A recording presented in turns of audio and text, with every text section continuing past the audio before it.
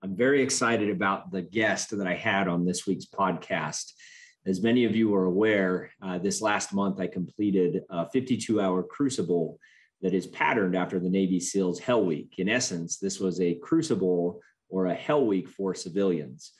A major part of this, and one of the reasons why it was so special, is because of my teammates. There were 7 of us that secured, and these individuals were from all throughout the world. It's amazing how you can create a bond with somebody in such a short period of time when put into such a life-defining moment like this Crucible. This week's guest is Glynn. Liam was my swim buddy. This was an individual that I was with during the entire time, and we looked out for one another. Everybody was assigned a swim buddy, or got to choose a swim buddy, I should say, and I absolutely choose Liam, and you're going to find out why in this week's episode. Liam grew up in a single-parent household in the UK, and he and his wife are currently thriving as they live in Kuwait. In this episode, you're going to learn about the insights that he learned during this Crucible. You're going to learn about this incredible man, and so I'm excited for you to listen to this week's episode and learn a little bit more on my swim buddy, Glynn.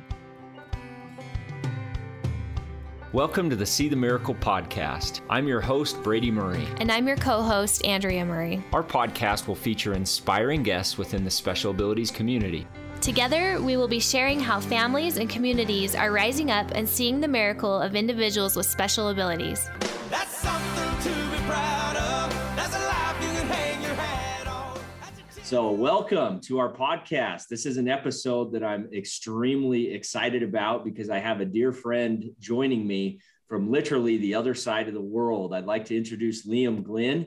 He is an individual that is actually my teammate from Kokoro 59. Many of you have probably heard the podcast or listened to the podcast that I did a few weeks ago about this 52-hour endurance event that we were able to secure. And Liam was one of my teammates there. And in fact, he was my swim buddy in this whole thing. And we were side by side through this whole thing. So Liam, welcome to the podcast.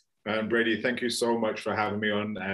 It's just, as we said, just really, really good to be having a chat. And I miss you, man. We were not further than 6 feet apart for about 52 hours. So yeah, I don't know where you've gone. Man, I've lost without you. That's exactly how I feel as well. You'll hear that Liam has an incredible accent, and that was one of the first things that I picked up was his accent and just his kind voice, and it was a very inspiring and inspired thing for he and I to be swim buddies in this 52-hour event. And so, Liam, let's start out. Would love to hear just a little bit about your background. Tell us about where you grew up, and just give us some background about you as an individual. Sure, man. So start at the beginning, and I didn't grow up in the nicest places in the world, but was brought up by a single mother who is an absolute hero. So I have a huge amount of respect for her. She's my best friend, she's my colleague, everything. So she's done absolutely amazingly with me, and she brought me up always to be working hard, always to be getting my head down, and always making me think that actually it doesn't matter how intelligent you are or whatever else you got going on, that as long as you put your head down and work hard on what you want to achieve, then that is what's going to happen, whether it's sooner or later. Mm-hmm. So I've always had that kind of work ethic. It kind of instilled within me. And in the UK, we have like public schools and private schools. Public schools are private schools, then we have state schools. So it's slightly different, I think, to the rest of the world. You know how us English are with our language. Yeah, that's right. That's right. So when I was 16, I was lucky enough to go to a public school. So what you would think of as a private school. And I started to play a lot more sport there. And that's really kind of like where I kind of consider my life kind of starting. And I got into sport, absolutely loved it. I was playing football on the gravel all the time. We were going and playing rugby a lot. And I then started to play rugby a lot more, enjoyed it. I realized I was a little bit of a bigger guy. So I think when I was 16, I was about 90 kilos in body weight. So like I've never been light at all. So rugby suited me. I was a little bit faster as well. So I enjoyed running, I enjoyed fitness, I enjoyed hitting people, all those fun things you get to do in contact sports. And then, so I kind of started to do that a little bit more over the next kind of couple of years, and was lucky enough to start and sign a professional contract. When I went to Harlequin's Elite Player Development Group, which is one of the major rugby kind of clubs that are set in London. So I kind of managed to get a little bit of time out there, which is absolutely amazing. Obviously, you're around a lot of high-functioning people who are elite athletes, people who are 16, 17, 18-year-old, very, very clever, kind of game brains, as we would kind of call them, so very sport-specific brains. So I was lucky enough to be around those kind of people. And so I kind of found that I absolutely loved being in that space. And then I started to get into my fitness a little bit more. I moved away from my rugby. I really enjoyed pre-season, that kind of time just before season where like the whole team is just getting absolutely smashed. You've got 40 or like 50 boys all getting up at 6 a.m. to get into the gym, all lifting weight, all just kind of healthy competition. So you've got 4 or 5 people who are all in the same position as you. Like, so say if it's like a wing or like wide receiver kind of from American football, and then you're all training together. But obviously there's only so many positions that are available on the roster, right?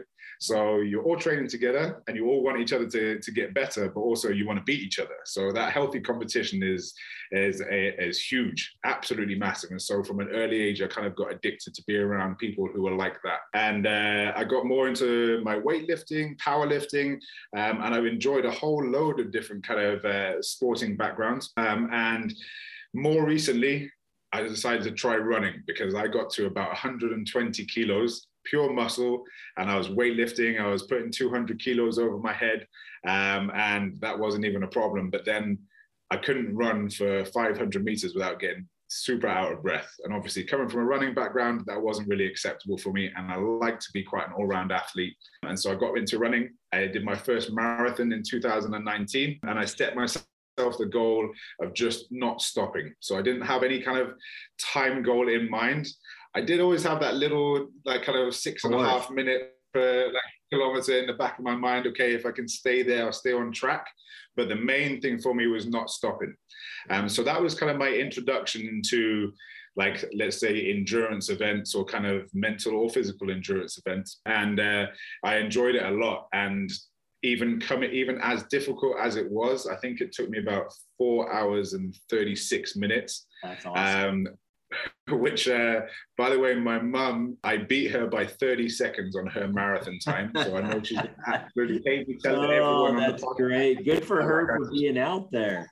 Exactly. So that you can imagine the type of woman that I came from. So she's only 30 seconds off my marathon time, and I think she's got to be mid-50s now. So so that's amazing work by her. So I massively enjoyed it. I got to the end, got over the finish line, and immediately I said to myself that I would do that again. And so when you finish something major like that, and it's a major benchmark in your life, and you would immediately said you'd do it again, then I had to find the next challenge and the next thing that was big for me. I took a little bit of time off last summer because obviously we had the pandemic, we had the lockdown. So I went back to go and see family because I didn't manage to see them at all while I was in Kuwait. Just to backtrack, obviously I moved to Kuwait. That was one question that I wanted to have. You grew up in the UK. You're super involved in athletics. And one thing that I would share is when I met Liam, it was the morning of the 52-hour Crucible that we did. And we were all standing around. There was, I think, 11 of us that were there, 10 of us. And then Liam came. And one thing that stood out to me is this is a guy that is a physical specimen. Like, he is absolutely ripped, exactly what you would think somebody would look like that is signing up for a 52-hour Crucible.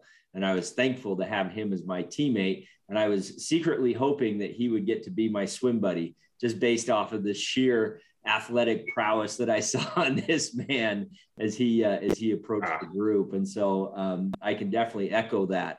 And so you grew up in the UK and you live in Kuwait now. And so talk to us about that transition. Yeah, so gladly. That was kind of a little bit of a surprise. So it's been 6 years now that I've been in Kuwait. I knew when I was in the UK, I worked in a corporate job before, but I still worked in sports nutrition. So I was still kind of managing athletes and working on brand management within a large sports nutrition company. So I was still touching fitness, but I wasn't being an athlete and doing fitness personally. I was more kind of seeing if I enjoyed the corporate space. And actually, I decided to move away from that because I knew that it was just moving away from what on a day-to-day basis I really, really enjoyed. I didn't like being behind a desk. I enjoyed being on the ground in the trenches with people who are just trying to work hard. So I moved back into coaching. I took a little time out and just went into CrossFit coaching. And actually I fell into CrossFit as well, just because I was looking for somewhere to weightlift. Mm-hmm. And the only places that I could weightlift, that were obviously like with some space around them, was in CrossFit gyms. So I think the same as everyone else who kind of gets into a little bit of CrossFit, everyone's like, no, I hate CrossFit, can't do that, lots of injuries, all this kind of thing. When actually, you're not doing it just because it's really hard. Yeah, that's right. I managed to get into a little bit of into CrossFit, started coaching CrossFit, started really enjoying what that kind of meant to the people who are in the box, to the type of people who were coming in. They were the type of people who all just wanted to do hard work and suffer together and then high five each other at the end. And then whatever happened afterwards, if you're friends or if you're not friends, like everyone always came together at those certain times. The same class people would come at the same times for 5 p.m. or 6 p.m. or whatever it was. And the community really drew me in. And the work ethic of some of the people who weren't even naturally gifted athletes. Yeah. Some of the people who just wanted to work hard just because they'd been told that they had a diabetes problem or blood or thyroid problem and they just wanted to make a change. Or you had people they only did CrossFit because there was an hour for the class and that's how much time they had that they were able to get away from the kids and everything that was going on at home, just to be able to carve themselves out an hour in the day. So you were working out really hard with just normal people. And I absolutely loved it. And I love seeing the progress that those people were making. And I love seeing the commitment that they had. And sometimes it was greater than the commitment that I've seen from elite level athletes. And so that was huge for me. And so I kind of helped to take some people through like a little bit more of like a performance phase. So I brought all the things that I knew from corporate and all the things that I knew from elite sport, and I brought it to CrossFit. So we again started to train people for competitions. We started to get people up at 4 a.m. in the morning to come and train before the 6 a.m. class, because that was the time that everyone could get together and everyone could get in and spend time with each other. And then we were training again in the evening. And so we were kind of starting to instill those factors within each other, starting to push each other on, have that healthy competition where you're all doing qualifiers for the same thing, but actually like we're all hoping that everyone gets in so that we can just fill up the roster and all be there for each other. So that was really addictive. That's actually a great segue and good perspective from my standpoint, just in regards to your desire to be a part of a team and your desire to be able to really help individuals achieve their fullest potential. And so I'm curious, what motivated you to ultimately want to sign up for an event that would require you to stay awake for 2 full nights, to get completely just crushed physically, mentally, emotionally by current and former Navy SEALs, and do this for 52 hours straight? Like, walk me through how you found SEAL Fit and ultimately how you chose to sign up for this Crucible and take this on. That was like the simplest part about my whole story. I heard David Goggins talk about it, I think, on a Joe Rogan podcast, I think it was about 4 or 5 years ago. And I think the subject was like Jocko Willink and like other guys who were doing hard stuff. And David Goggins just goes, yeah, so that like these guys are out in California doing this thing called SEAL Fit. And like, it's the hardest thing that you can do outside of selection. And obviously David Goggins has got some stories about selection, which we won't go into, but like that's kind of where it kind of came from. And I was like, okay, like that kind of set the bar in my head. Nice. And I knew, okay, so David Goggins, someone that I look up to for just doing hard stuff, he is saying this is really hard. So if I can complete this on a kind of a scale, a relative scale, that's pretty good if I can get there. But I never really felt fit enough to do it. And so that's kind of where like the marathon training came in. That's where me like looking at ultra marathons and seeing like, do I like that? Do I not like that? And I love the idea of being out in the wilderness. Like again, in Kuwait, where it's a little bit, there's a lot of desert here. It's not exactly the most scenic country in the world. So that's definitely a big draw. And so when I found out it was in California, and I think almost like everyone else, I got the Black Friday deal. Like, I think like, guilty as charged. I think 90% of us hit that Black Friday deal, and like I was just like, yeah, it's time. Like I feel fit enough. I was coming back from a long time away on vacation in the UK, and I'd been running a little bit, but I hadn't been like kind of doing any strength training, so I felt pretty fit, and I knew that I had like again 6 or 7 months. So this was like what October, November kind of time. I was already running a little bit, and then I knew, okay, this is the next thing that I want to train for. Obviously, I looked. I think there was the date of the May date, or there was the September date, and I was like, if I wait until September, I'm not going to do that. Like I'm going to think of so many excuses. Like 6 months training, May, okay, let's get it done. And so yeah, it was literally just a click, click, click, get me in, and just submit to the process of doing what I was supposed to do. And did you find that once you registered and that you signed up and you paid your fee, did you find that added an increased level of emphasis and focus for you in your training? Without a doubt. And I think that's the case with anything that you sign up for, with a big amount of money. You've got to look at it as a reinvestment in yourself and a reinvestment in what's happening over the next few months. So, I mean, there was a couple of people, I think, telling stories that there was like a guy last year who signed up 2 days before or something. Yeah. I mean, like fair play to him, but also like he's missed out on all of the accountability to the process, the training, the nervousness, the worrying about it, all those kind of things which you learn from equally just as much as being there. It's all part of the process. He didn't make it out of the first breakout hour. Yeah, which I'm not surprised, because actually like he had no real reason to be there. Like he didn't have any commitment to himself to be there. And so I think when you like, yes, it is a large amount of money, and especially for like the average person, it's not the kind of money that you want to be throwing around, but it's definitely the type of money that you want to be spending on reinvesting in yourself. And I think that's something that a lot of people have, especially with the economic recession, with the pandemic and everything. Everyone's like very much a closed book with regards to their money and their reinvestment kind of priorities. Yeah. But this was huge, and it was a life-changing experience. And I think it was, if anything, I would say it was absolutely priceless for me. And so that's kind of but you don't know that until you've gone through it. But when David Goggins says it's one of the hardest things that he's ever been through, if that's what you're looking for, then that's it, right? That's exactly what we got.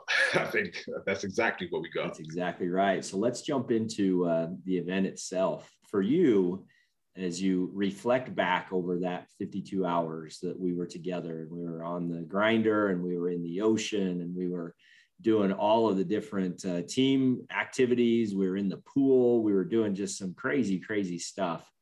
What stands out the most to you as you reflect back? What is that thing that when your mind goes to Kokoro, what is it? What are those areas, and what are those things that stand out the most to you? Without a doubt, it's at the point at which I think I nearly drowned. There was a real kind of commitment to what I was doing, a wholehearted total commitment to what I was doing, but also a complete trust in the people that I had around me.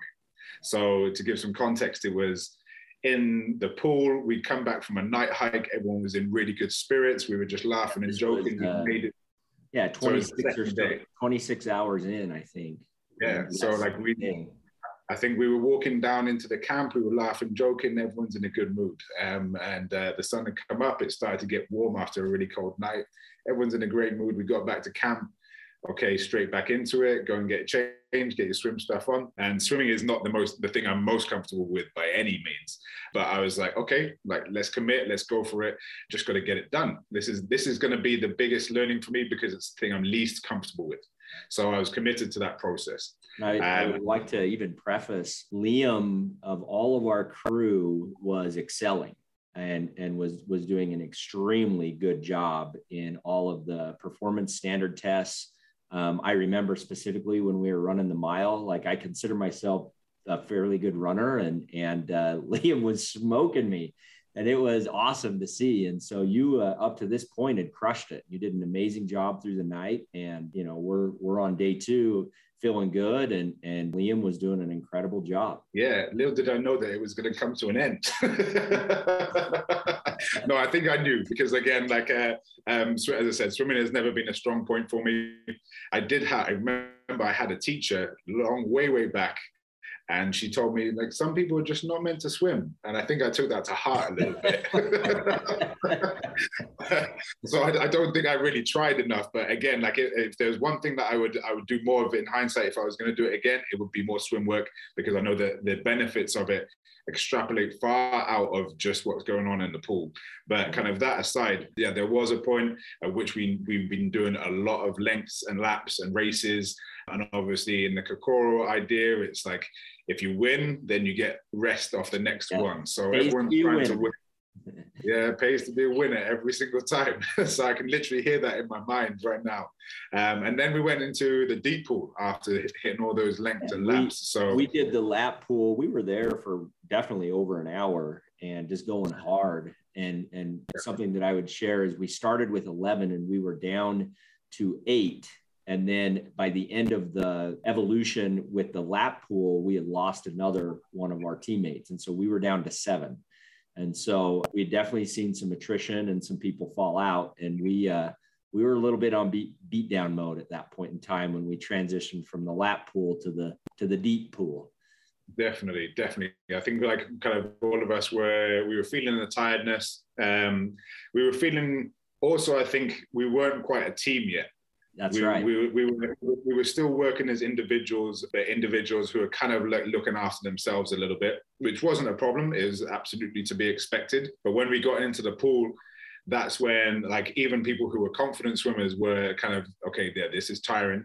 But those people who were confident swimmers knew they were tired and still had to step up for 2 or 3 of us who weren't confident. And that was the real turning point. So a huge thing for me was, I don't even know how long we were treading water for, but like it felt to me like it was hours.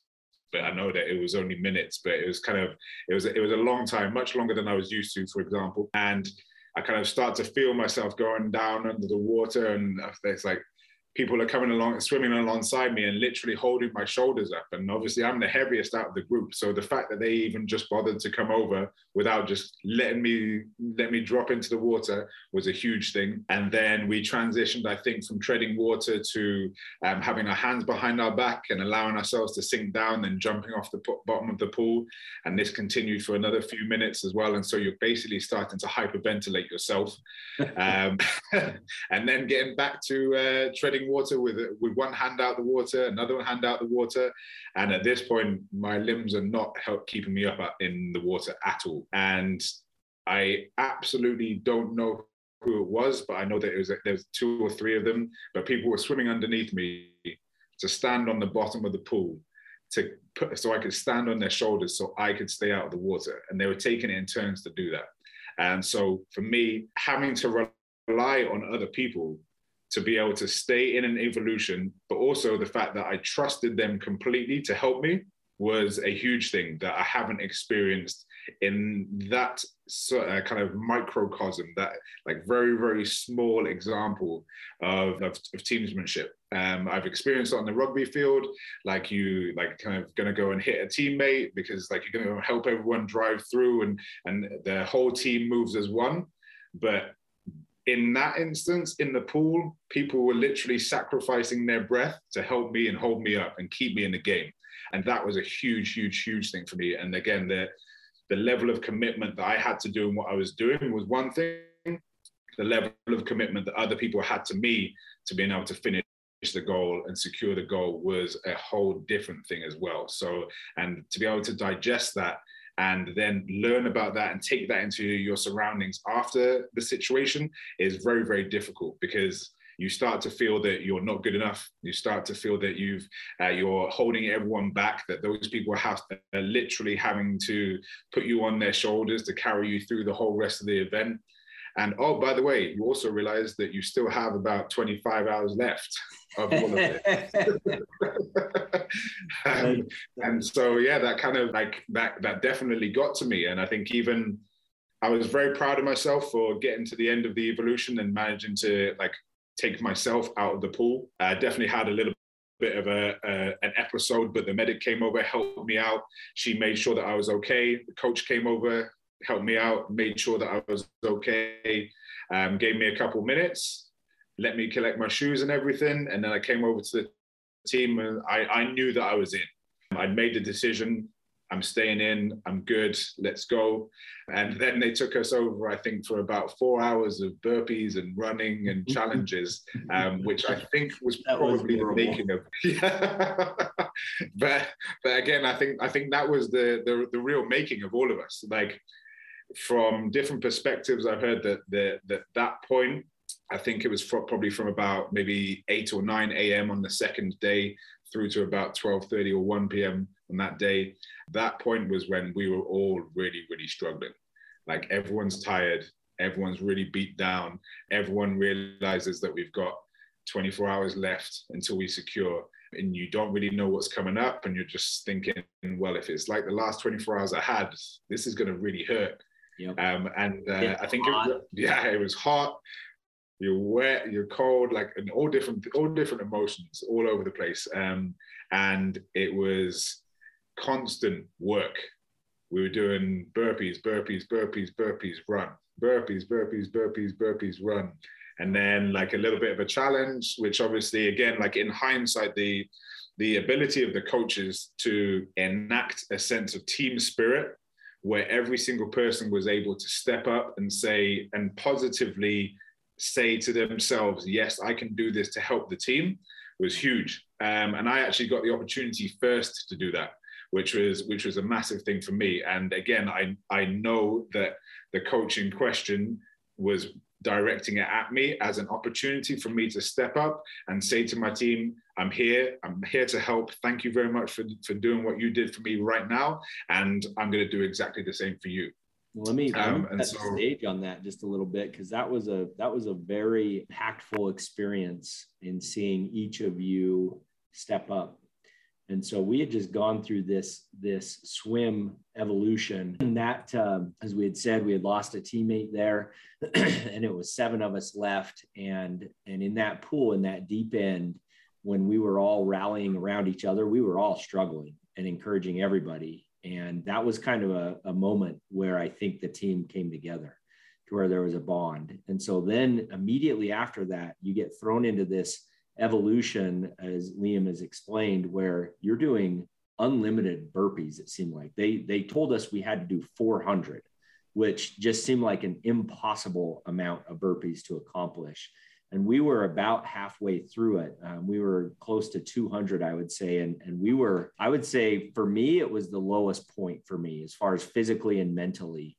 And they gave each of our teammates the opportunity to step up and do something that was unique to them, that was a physical challenge, and allow them to be able to knock off some of those burpees that we owed the coaches. And so you were the first one to step up. And that was something that really stood out to me, because you're right. We were helping you in the pool. But the second that you had the opportunity to be able to use talents that you have, maybe you weren't a great swimmer, but physically you were just crushing it. And the first opportunity that you had to step up on behalf of your teammates and literally put us on your back and make this thing happen, you did it. And so tell us about that experience, and tell us a little bit about what it was that the coaches asked you to do as well. So they basically said, okay, so if you want to knock off 50 burpees from this 400 unlimited burpees that you have, then do you want to do a challenge? Do you want to do a bet? And so everyone's like, well, yeah, okay, let's go, let's do it. Let's see what you got. And he said, okay, but if you don't make it, then we're going to add the same amount of burpees. So if you don't make it within the time, then we're going to add 50 burpees instead of taking it away. And obviously that's a moment when 7 of you guys have to back yourself, but also not only back yourself, but you back your teammates. And you kind of got to look at each other and be like, okay, you got this. Like you have got it. Like you better have it, seriously, please. But also we know you have. That's right. And again, and that's and you're kind of always looking hopefully at each other, but then kind of like trying to get as much information in those very silent looks to try and understand, like, are you good? Like, the coach literally said, okay, so what I want you to do, first challenge, I need someone to do a partner carry to that tree and back within 30 seconds. And immediately, as soon as I heard partner carry, I knew, like, okay, as you said, I can't really swim, but I can for sure carry someone. And it wouldn't matter who it was. I'm going to absolutely run my ass off to get there.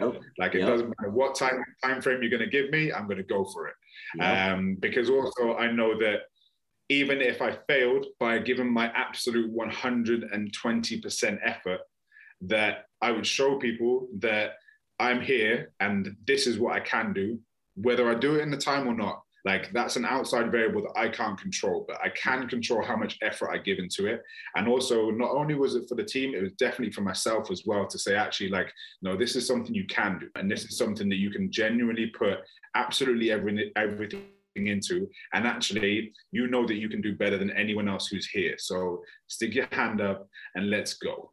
So again, that was kind of the self-talk that was going through my mind, and it happened absolutely instantaneously. Shot my hand up and I knew that I wanted to do it. And I don't think I've ever run so fast in my life. But I smoked the time as well. I was super happy with smoking the time, and I knew that when I got back again, it felt good, not because I'd done it. It felt good, not because I'd kind of committed to the team, but it set the precedent and the tone for everything that was about to happen. Exactly. And so it was really, really nice to see some of the quieter people in the group like start to be like, they were listening for the challenge, and then they were recognizing, actually, this is aimed at me. I can do this. Right. Let's go. And so, we were starting to then step up as a team. And I think that was where we started to really not care about what the coaches were going to throw at us. That's right. We started to literally just look after each other, started to give each other 100%, and started to look at each other a little bit more, watching how slow the slowest person was moving. Should we be like, there's no reason for all of us to be running off and going as fast as we can. Actually, if this person over here is going slow, let's go as fast as the slowest team member. Like, we're a team, stick together. Actually, anything that coaches throw at us, if they want us to do 10 more burpees, fine. We'll do them at our pace. Doesn't we matter. Control what's going on. Yeah, so that was a huge start to that. And well, I want to echo what you said in setting the tone, because let me share from my perspective. When the coach said, will somebody step up and do a partner carry, which literally it's not a piggyback. Like, this is, they go across your shoulders. You have them on your shoulders. They're laying across your shoulders, and you've got to run. It was like a 50 yards, probably more than like 75 yards out, and then run back. And you've got to carry this guy in a certain time limit. When the coach said that, in my mind, I knew I physically could not do that. Like, I knew that. And that was a moment where I felt weak. And I knew that, like, if he called on me, I would let my team down. But in the exact same moment, I see Liam raise his hand and say, I will do that. And it was like, this is so cool, because it was less than an hour ago, we were all carrying and helping Liam in the pool. And now this guy's stepping up and making this happen for us. And like, that was such a moment of weakness. But then when I saw my teammates step up, just exactly like you said, it's hoo-yah, like, we got this. There's nothing the coach can throw at us that we as a team can't overcome. So that was a special moment for sure. Yeah, and then honestly, that's giving me goosebumps, because these are the kind of things that you can't even comprehend as an individual, how other people are really going to take it. You can just absolutely give 100% and hope it's good enough for that other person. And obviously there's a whole load of different dynamics of whether that's okay or whether it's not okay, but given 100% was without a doubt the biggest thing that I took away from the weekend, because as you said, it didn't matter whether the coaches were going to give you 10 more or whether they were going to tell you to run around again or anything, because that's exactly what you were going to do. You were 100% all in. There was no way any of us were going home. Like, and also some of the people who were there, like, surprised me, because actually, if you line us all up, like, we didn't look like a bunch of athletes. No. Like not at all. Like, but when you see the people who finished, like, man, I was so proud to be in that group. Like, even as everyone is coming up to me, shaking my hand, like when we had those horrible moments when all the other kind of the lengths of time started securing, and like they're going on high-fiving, and we're still there. And we just go, okay, Kokoro, 50 hour, go fill your water up. Like, you got 5 You're not minutes. done yet. But like, everyone's coming over and shaking my hand and saying, wow, man, you're a beast and everything. Like, I'm then looking over at Tonya, who's this like 52-year-old mum of 3, not speaking any English, and she is still out here with us, standing next to each other side by side, and absolutely crushing it. Yeah. And she's sticking her hand up and doing challenges, and she's working her ass off in the pool, and she's running right along next to us. And like, it was just, I'm looking at people like that and saying, actually, like, these people are beasts. That's like, right. I should be able to do this stuff because I've been training to do this for most of my life. But like these people are beasts. They're doing stuff that doesn't come naturally. They're putting themselves in uncomfortable situations, same as all of us. But like, that's the real element of being a beast, is your ability to be able to put yourself in that uncomfortable situation, whatever it is for you, relative to your own surroundings. It could just be something as simple as like, I speak to a few people who have speech impediments. Sometimes just saying hello to someone is that hugely uncomfortable situation. But the fact that they're 100% in to commit to doing it, that's being a beast, man. Like, it's all great that, like, I have all this muscle and everything, but like, I truly felt like a beast by finishing Kokoro next to people who I can share that mindset with. And say that actually, not only was I a beast, but someone else helped me be a beast. And another person helped me be a beast. And then actually I was able to be a beast to help them be a beast. Like, all these things, like, it's just give and take. And actually that was something, I think I mentioned it when we secured, and I kind of said, like, guys, look, I'm an individual athlete. Since I've left rugby, I've been purely individual athlete. So the best part of 10 years, I've worked out by myself for the majority amount of time, and I've relied on myself. But I could not have done the Kokoro 50-hour event without any one of those other 6 people who finished. I just wouldn't have been able to do it. It just wouldn't have been possible. And so it's just, I'm absolutely blessed to be able to call all of you guys my friends, and to be able to have you help me, and for me to be able to say that I was helped and be really happy about it. That's a massive thing for me. Huge. Amen, brother. Very well said. And that was a unique thing about our group. There, of the 7 of us that secured, we had 6 men and 1 lady, 1 female, who, as you said, was 52 years old, from Italy, and didn't speak a lick of English. And so imagine having a cadre yelling at you, giving you orders, and you've got to rely on your teammates to know how to be able to navigate through that.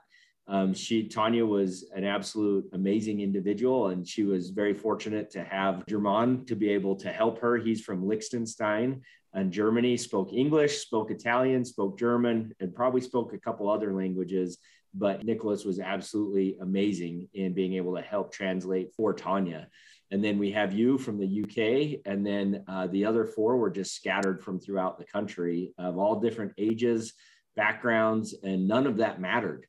Race, ethnicity, whether you're male or female, none of that mattered. And that cohesive team came together to be able to secure this. And there's no way any of us could have done it individually. So great point there. It's a huge shout out to the team, because again, even with things that you would find annoying usually, like Nicholas shouting hands all the time, but actually that's exactly what you needed to keep your hands off your waist, because there was a few times when like he said it and I'm like, oh yeah, of course, because otherwise you're going to get punishments, you're going to get burpees. And actually, like, every single person had their role to play in everyone else's success, even if it was just something as simple as shouting hands to remind us to take our hands off our hips. And so we weren't resting in that position. So the coaches didn't catch us. But like, it's little things. And honestly, just sometimes Tonya would just look at me and just be like, just give me the thumbs up. Yep. I'm like, yeah, like thumbs up, we good. Like, let's go. We're good. And I think that really came to a head as well when we had everyone else for the stretcher carry. Yeah. Like, so the litter carry. And obviously we'd been there for a significant period of time. Yeah. And then like almost we're able to then help everyone else through it. And you then start to see how strong we were as a team and how good our communication was, because we were just smashing it first every single time.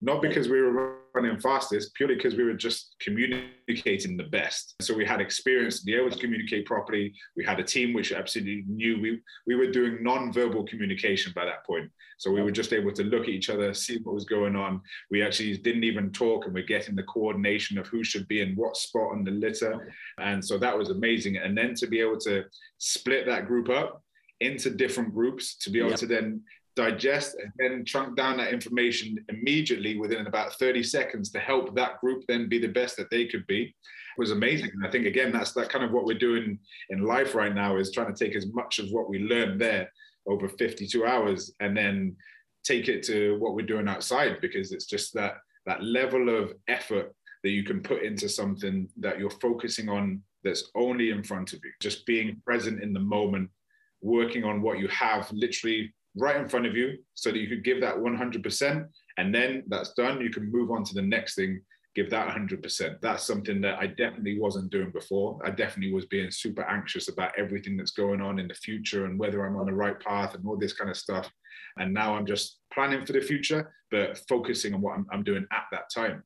And I think the only point at which I wobbled and felt that I couldn't continue to do what I was doing in that time when it was after the pool evolution, that's the only time. And I was thinking about things that were going on outside of Kokoro.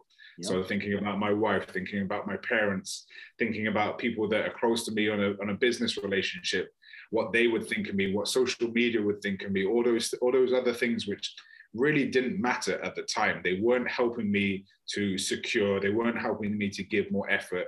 They were just helping me worry about a whole load of things. And that was the only time that I started to feel vulnerable and started to feel that I couldn't continue doing what I was doing. But then as you start to focus in on what you're doing, everything then starts to become easy. I mean, the amount of burpees that we did, the amount of running that we did, it was just like you can't even calculate it. It was just constant work, but it didn't matter because it was a lot of time.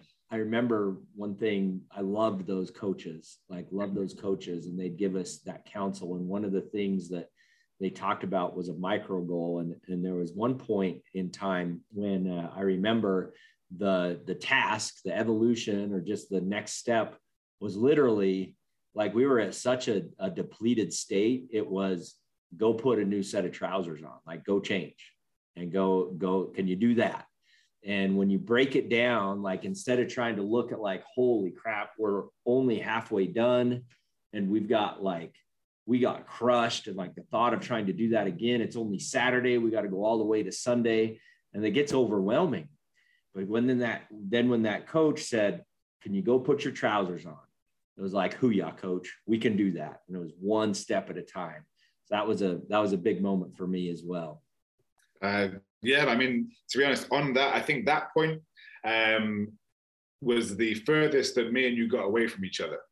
Right. Because that was after the evolution, and this was again like kind of the most vulnerable point. But the difference was, after that amount of time, I think, as you said, it was maybe about 26 hours, I knew that I was vulnerable and I wanted to actively do something about it. So instead of letting myself be vulnerable, which was me just going, actually, I can't do this. This is not going to work. How can I do another 24 hours? All this kind of stuff, all this negative self-talk. I allowed everyone else to go and get themselves changed. And I hung back and I spoke to the coach. And I said to the coach, basically, I don't feel so good. I literally just said that. And he was like, okay, go to the medic. I was like, it's not my physical body. Like mentally, I'm not in a good place. Yeah. And he said, okay, so what's wrong?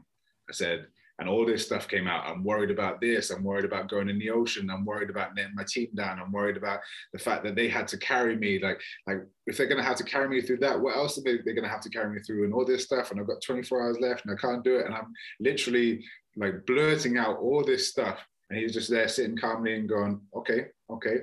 And he said something that has stuck with me since that point and will stick with me probably for the rest of my life. He said, okay, so they did that for you. if you leave now, how are you going to pay them back? I was like,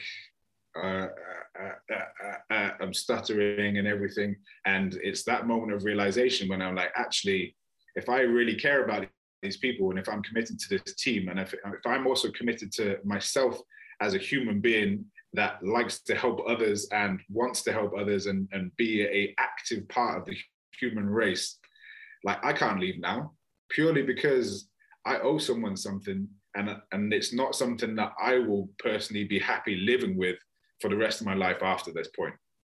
So he purely let it go down to me. He didn't give me anything else other than actually, like, if you're okay with that, then go for it. Actually, he said it's very unlikely that they're going to secure this event without you being there. And so he gave me a little bit of feeling important as well, like just that enough amount of confidence that made me go, okay, like, I need to be here. And whether I needed to be there or not, it was a case of me feeling like I should be there to help other people, not to help myself. And he said, okay, so what do you have to do now? I said, I don't know. Again, I'm stuttering, been going a long time. And he said, what was the order you got given last? I said, to put my trousers on, go and change my trousers. Okay, so what are you going to do now? And like, it still hasn't clicked in my mind yet. And then all of a sudden it's like, I'm going to put my trousers on. And he's like, yes. And then you're going to put your socks on. Then you're going to put your boots on. Then you're going to put your t-shirt on. Like, all you have to do is literally do one thing at a time, do it really well, and move on to the next thing. But what's the thing you have to do right now? I'm like, put my trousers on, coach. Hoo-yah. I'm off. I'm running. And I'm literally, I don't think I even finished the conversation with him. I'm running to the tent. I'm ready to go. Because also I'm fully aware that by this time I've lost most of the time I have to put my trousers on. So I actually got back to the tent and I'm overwhelmed with emotion. Like, I have my wobble. I have my emotional moment. Everyone else comes around me and is literally giving me anything that I need. There's towels. Do you need trousers? Do you need extra socks? Do you need this? Whatever there is. If it's available, people are giving it to you. And like, I'm late for the next evolution because I'm still trying to put my trousers on. But the thing that I loved is that the coaches didn't stop and wait for me or give me that kind of that leeway or give anyone else that leeway. It was, okay, Liam, you decided that you're gonna be back in. Like, how much do you really want to be back in? How much do you really want to help the rest of your teammates? And it was just a case, I knew that it's like, okay, I'm going to jump back in. I have got work to do to make this up. And again, taking that as an example into real life, when you start to realize, okay, you've got that, not a debt to pay, but you have people that you need to pay back for them. Yeah, exactly. Responsibilities. You have those responsibilities to those people that you've committed to. And it's not going to be easy, kind of like darkest before the dawn kind of thing. But actually, like, if you're going to go out there, if you say that you're going to be there, then be there, and everyone else will absolutely thank you for it. And like I said, I ran outside. You guys were in the push-up position, which I felt so guilty about. But again, I jumped in and just said, okay, guys, like, let's go. I'm sorry. And then for me personally, that's where the whole experience in my mind, that's where the experience from my wobble, my low point, my vulnerability, that's where it ends. And for the rest of the time, I have nothing but positive experiences all the way through to securing. Let me share what happened to our boat crew after that. So now we're into the second half of the event. And the entire time we've seen these big logs laying there on the ground. And we haven't really spent much time with those logs. But the second half of that event was 100% focused on log PT, which you see in the Navy SEALs. If you see any pictures from our event, it's us lifting this log, the 7 of us lifting this giant log, putting it on our shoulders, lifting it above our head, holding it there, putting it down on our shoulders. And it's a series of commands that the cadre give us that we have to follow. And then they make us start doing laps with this thing. And the coach was absolutely right. We would not have secured, as a team, period, we would not have secured that event if we didn't have Liam there. One, from a physical standpoint, but two, he was also our leader in that. And so he was the one giving the commands. And this wasn't like the coach saying, hey, Liam, you give the commands. Like, he stepped up made that happen for us and coached us through that entire thing. And I don't know how it was for other Kokoro classes, but we crushed it in that event. Like we absolutely crushed it. I want to say that we genuinely did. Like I was so happy with that. Like every time they say log PT, I was like, yeah, let's get on that log. Exactly. I was the same way. And we were crushing it, man. And so I think that's a wonderful way to wrap this up. Ultimately, it was under the log when we secured, when that was the last evolution, when Coach Devine, Mark Devine, the founder of Kokoro, walked us through that last evolution. It was Liam that was guiding us through that and leading us through all of that. And then ultimately they say, Kokoro class 59, you're secured. And that was a moment. Like that was a moment for us. I want to give just a minute as before we wrap up here. I'd love to ask you, what's next? Where are you going to go from here? What's next for you? And share with us what you got in your mind there, Liam. That is a great question. The really exciting thing for me is that I actually don't know what's next. As I said, I'm trying to be a little bit more present with everything that I do. I'm trying to kind of embrace as much of what I have going on naturally as an athlete, but then also like whatever is going to come to me within the universe. Obviously, like I wasn't expecting to be able to connect so amazingly with the people that I was going to secure Kokoro with. So that is absolutely fantastic. And to be honest, like we've got a few things that have been floating around in our WhatsApp group that have made me think about things. So yeah, like I know that there's talk of Mount Everest being thrown around. There's some major challenges which I'm really excited about, because to be honest, after Kokoro, I feel like I'm ready to go. And Everest wasn't even a thing that I thought of before, but I am not afraid of doing Everest. Whereas before, you could definitely ask me, and I would have said, like, oh, I don't know, like how many people die, this, and like how good do you have to be? Whereas now my mindset, which I'm really excited about, is the fact that someone said Everest, and I was like, yeah, I mean, I wonder if that'll fit with my plans. like that was it. Like there's no fear, there's no worry about if I can technically climb or not. I can learn how to do that. And as long as I go with the right group, I know that I'm absolutely going to love it too. That's the key right there. Those kind of things now are not things that I am scared of or think that I can't do. I just know that like the world is our oyster now.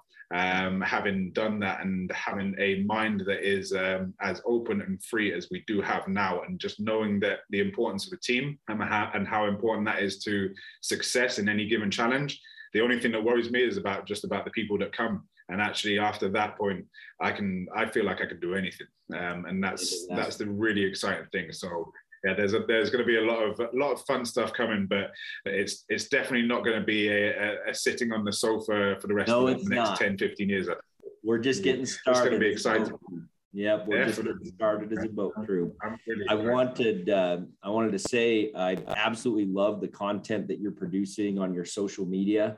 And if you could, will you share with us your coaching website as well as your social media handle on Instagram? Love to have our listeners take a look. It's some really good content. Of course, yeah. So like my Instagram handle is Liam, LIAM _ Glynn. So GLYNN. And my website is www.unlimitlifestyle. So that's UNLIMIT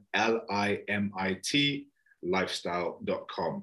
Yeah, most of my content is basically just trying to be as educational as possible. So I do some things around nutrition, a lot of things around strength and conditioning training, but there's a lot of work that I do with my clients, which definitely helps a lot of people as I break down movements, fairly complicated movements like snatch and clean and jerk, into kind of smaller, more manageable movements, and definitely help you try to understand why those things can be broken down. And obviously you can scale them to all sorts of different abilities. So yeah, I do try, and if there's anything that people would like me to break down, I'd be really, really happy to, because as I said, it's about sharing knowledge and trying to get people as physically fit so that they can do whatever they want to do in this world. So yeah, it's absolutely been a pleasure to be on the show with you today, man. I really, really appreciate it. And I'm really excited for everything that's coming in the future for us as a boat crew, but also as swim buddies. Absolutely, brother. It's been extremely meaningful for me. And I have to say, just reliving some of those experiences and actually even getting some even deeper clarity on what we experienced, hearing it from your perspective has been a tremendous blessing for me today. So appreciate you joining the show, my friend. Said, let me tell you right now.